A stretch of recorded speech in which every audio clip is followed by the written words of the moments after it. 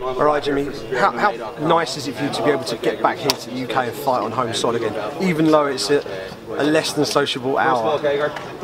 It's great to me. It's always great to be fighting in the UK, and you know, especially Manchester as well. Last time I was here in Manchester, it was such a great welcome I got in when I was fighting, and they're a great fighting city, and they love a good scrap, and you know that's what I'm known for. That's what I bring to the table. You've been in the UFC for a good while now. You know, you picked up an awful amount of experience in that time fighting some of the very best guys in the sport.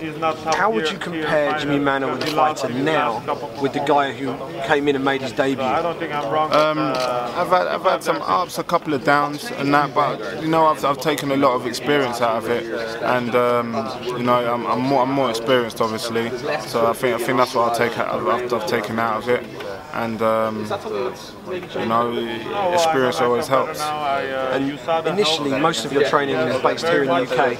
Now you're splitting some of that time. You're doing some here, but you're doing quite a lot of it out at All Stars now. Yeah.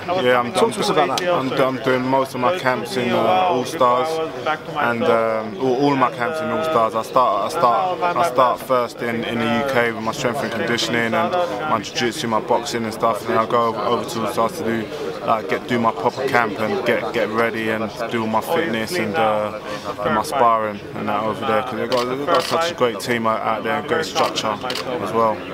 And talk to us about OSP. He's a big, strong, athletic guy, but he's very unorthodox. He's probably quite difficult to prepare for in terms of sparring and things. So how have you looked to prepare for him specifically? I've brought in people who switch a lot like he does, and being unorthodox and stuff like that and everything. But at the end of the day, you can prepare for and think what he's going to do, but he could do something else. You've got to be prepared for every aspect of the game and be ready for it. So that's what we've done, and you know, we'll see what happens on Saturday night. What we've found is people don't want to stand and throw strikes with you in the main. You know, they in the main they'll stand with you for a while, then you land on them, and then they'll tend to go to the wrestling. How valuable has working over in All Stars with the pedigree of the guys who are there? How valuable has that been towards developing the wrestling side of your game and sort of from a defensive wrestling side of it? It's great. You can't even. If I fight them, I'm favorite also. Estimate how good it is, especially for sparring with people like Alex and Illy and stuff like that. These are world-class fighters, and it's the experience of what that has brought is great.